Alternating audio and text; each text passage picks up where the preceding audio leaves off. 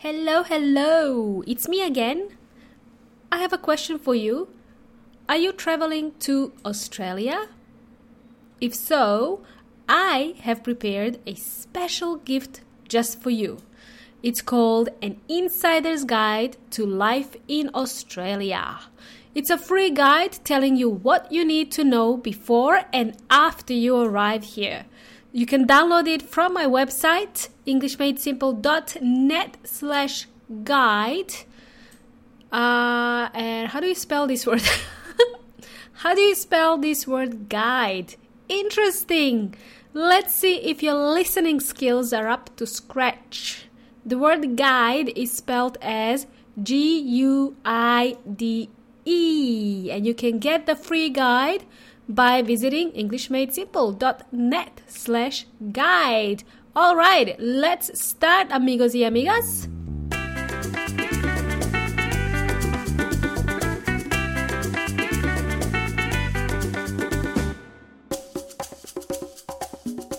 Hey guys and girls, how's everybody doing?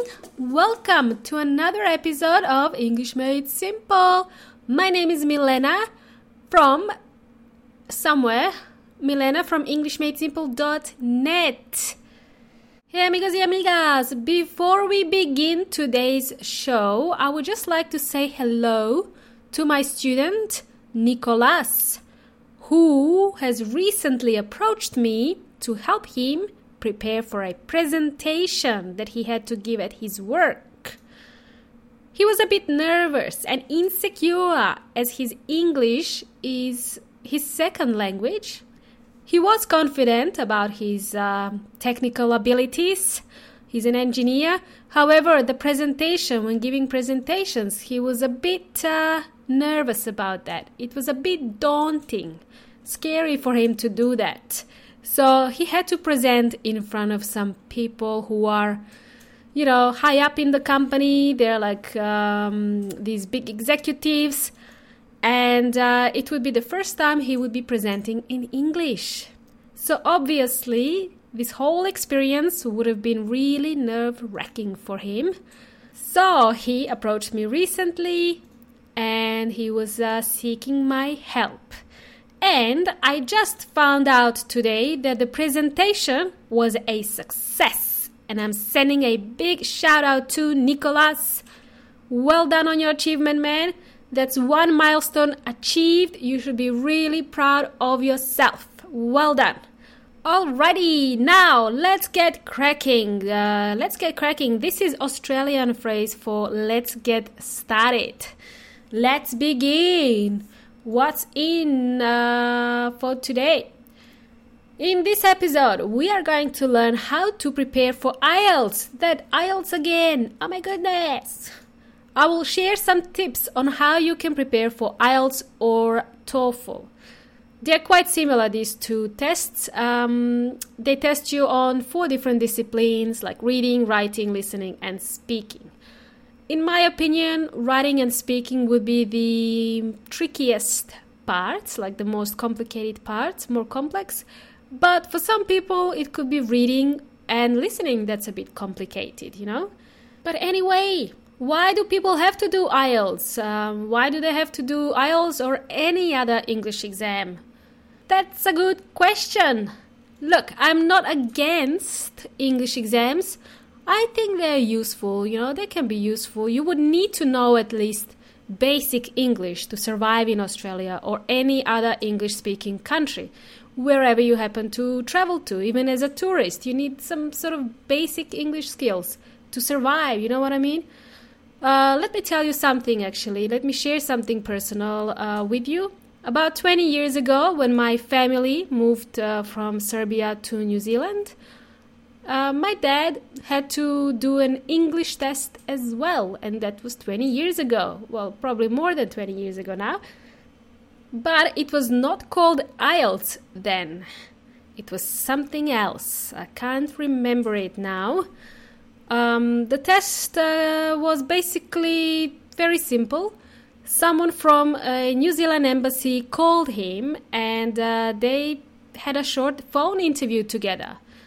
The questions he was asked were more personal personal questions about himself and about his family. I think it was a simple test. It was a check to see if he actually understood English. That was the whole point of the phone conversation that he had. They were testing his listening skills. You know what? I think most of you would do really well in that phone interview. I think most of you would do really well in a very basic kind of phone interview. But for my dad, it was a real challenge for him because it was a challenge to speak in English back then. He wasn't a fluent speaker. He had only started to learn English like for a year. He was in his mid-40s. And he was at a very basic level. And he was, just learning English for a year, as I said. So I wouldn't call him an advanced speaker of English. He was really at a basic level. So that's the sort of English exam that he had to do 20 years ago. And I can tell you, I actually remember that day. I was at home and he received a call and we were all nervous. It was a really nerve-wracking experience. Same as what you guys feel when you are about to do IELTS. It's the same feeling. Okay, so that was 20 years ago. And about 5 years ago, maybe I'm off by a year or two, about 5 years ago, you needed a score of 5 in IELTS to come to Australia, 5 in listening, reading, writing, and speaking. Now, that was, again, 5 years ago, but that was kind of a recent past. And nowadays, they require you to be more proficient in the language, and basically you need a higher score of 7, and that's a pretty fluent level. So, back to the question, why do people need to do IELTS or TOEFL? I think I have already answered this in the last episode, but if you are new to the show, you should know that IELTS is one of the requirements if you were applying for a visa to Australia, Canada, the UK, US, or any other English-speaking countries. This is a requirement by the governments of those countries. So the whole point is to test your level of English. Whether you're applying to study or start a new life in Australia or New Zealand, you would be expected to sit an IELTS test. I think there's another test as well, TOEFL, and another one that I can't remember now. I think it's PTE that's now accepted for migration purposes. Well, that's great, Milena. That's great, Milena. Tell us something that we don't know. Wow, okay. How about this? Do native speakers of English have to sit IELTS? Have you ever wondered that? Would someone from the UK, for example, have to do IELTS if they were migrating to Australia? And the answer is yes. Yes, they would. If someone from Canada or the United States was coming to Australia, they would also have to do an IELTS test. IELTS, TOEFL, or whatever, or PTE. Yep, you got it. It's not just for non-native speakers like us. It seems like everybody has to do it, especially if the native speakers don't have enough work experience to show on their visa application. So they will have to do IELTS, for example, to increase their score so they can apply for the visa.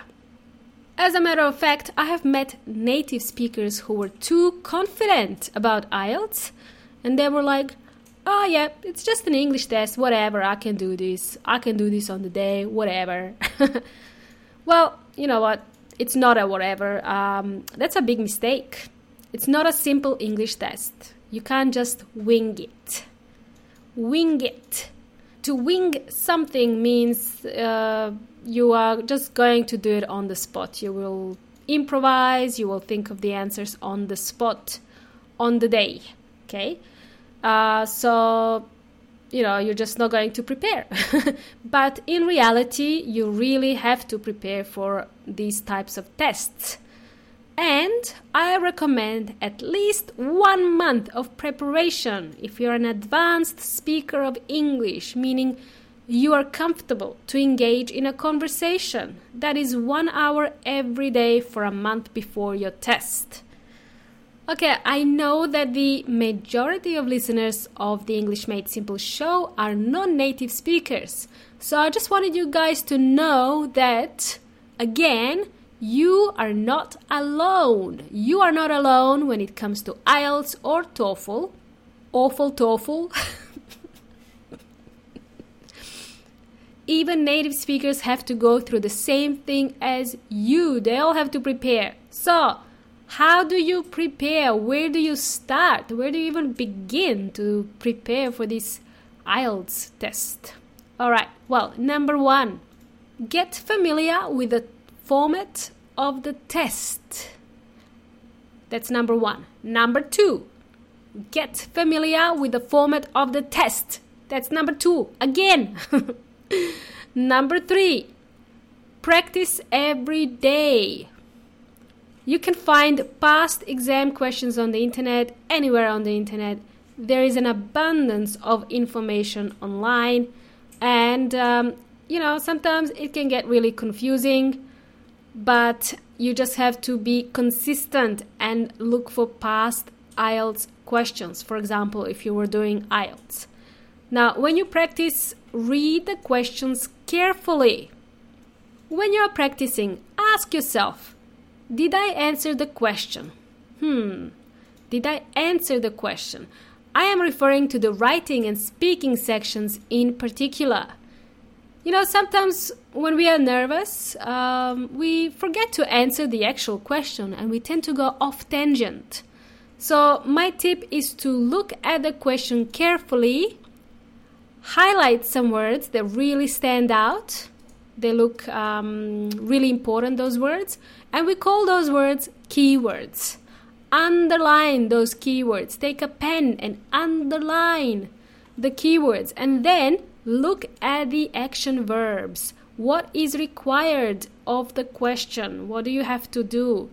And also, does the question start with a who, what, or why? Is that, look at the type of question. Right, this is basic. But most people forget to do this. They do, and it's probably because they're feeling a bit nervous, which is fine. And if you practice, you will not feel as nervous. If you practice, you'll be more confident. So let me give you an example of what I mean by get familiar with the format of the test, or get familiar with the format of the questions. For example, let's look at the speaking part of the exam. The speaking part of the exam has 3 sections. The first section is something about you. It's like a chit-chat, something personal about yourself, about what you study or what you do. And the section 2 is answering a cue card. And section 3 is, stating your opinion. But I'm going to refer to section 2 in my example, which is called the cue card. Now, if you had been practicing IELTS questions, you would have noticed that this section is always asking you to describe something. You always have to describe something. Like you could be asked to describe a person, a family member, a celebrity, some favorite item of yours, your phone, for example, an experience. You could be asked to describe an experience, an event, a place, a city, a museum, a childhood memory even. So for each of those, you need to be able to come up with some descriptive words. I don't know, how many of you would come up with some descriptive words if I ask you, can you describe your sister or your brother? Would you be able to come up with an answer on the spot? Would you be able to wing it? Or if I asked you, describe your favorite actor, would you be able to answer that question in 2 minutes? Yeah, it is tricky. It sounds basic, but when you start to speak and talk about that particular person, you realize, oops, I'm getting tongue-tied, I'm repeating some words, I'm not sure what I'm saying here, maybe I'm silent for too long. Yeah, so it can be a bit tricky to answer these types of questions, and this is why I'm recommending guys to prepare for these questions. An interesting fact about this section 2 of the speaking exam is that you will also need to answer the sub-questions inside the cue card. And there are usually 3 sub-questions. These 3 sub-questions, which are questions within a question, okay? When they ask you to think about a person, they will say, okay, you need to state who this person is, why do you admire him or her so much, like what do you like about this person, and why did you choose this person? Why did you choose to talk about this person? So those are some of the sub-questions that you would be asked in this cue card example. And to answer this section correctly, you would be expected to answer all the questions they ask you in this cue card. And some of you forget to answer those sub-questions. To start answering this particular section, grab a pen, and when you're given the cue card by the examiner, immediately answer those sub-questions on the paper. That's part of your brainstorming. Immediately answer those before you start writing down anything else, referring to examples or anything like that. So it's important that you answer all questions, because IELTS is about answering questions and understanding questions, right? Does this make sense? Hope so. Number 4, how do you prepare for these types of exams? Well, what you could do is get a friend. If they're not too busy, get a friend or a teacher to give you feedback on your writing and speaking. What's the point of practicing writing when nobody's going to tell you if you're doing it right or not? It's really important that you have that feedback. I have a program to help you with writing and speaking, with that part of IELTS especially. It is a 4-week intense program, and you will get feedback from me, and you will also receive tips on how you could improve in these 2 areas specifically, in writing and speaking, because I think those 2 areas are the most problematic for people. So please contact me if you're interested in working with me to help you with IELTS, okay? I can help you improve your score. So, how much does it mean to you to pass IELTS or TOEFL or any exam? How would it feel if you got the right IELTS score? I know it can get really personal, you will be going through a whole range of emotions, a roller coaster of emotions, like up and down, feeling happy, feeling confident, and then feeling down and frustrated. Yep. It all sounds too familiar. But as I said, you are not alone in this game of IELTS. I call it a game. Let's make it fun.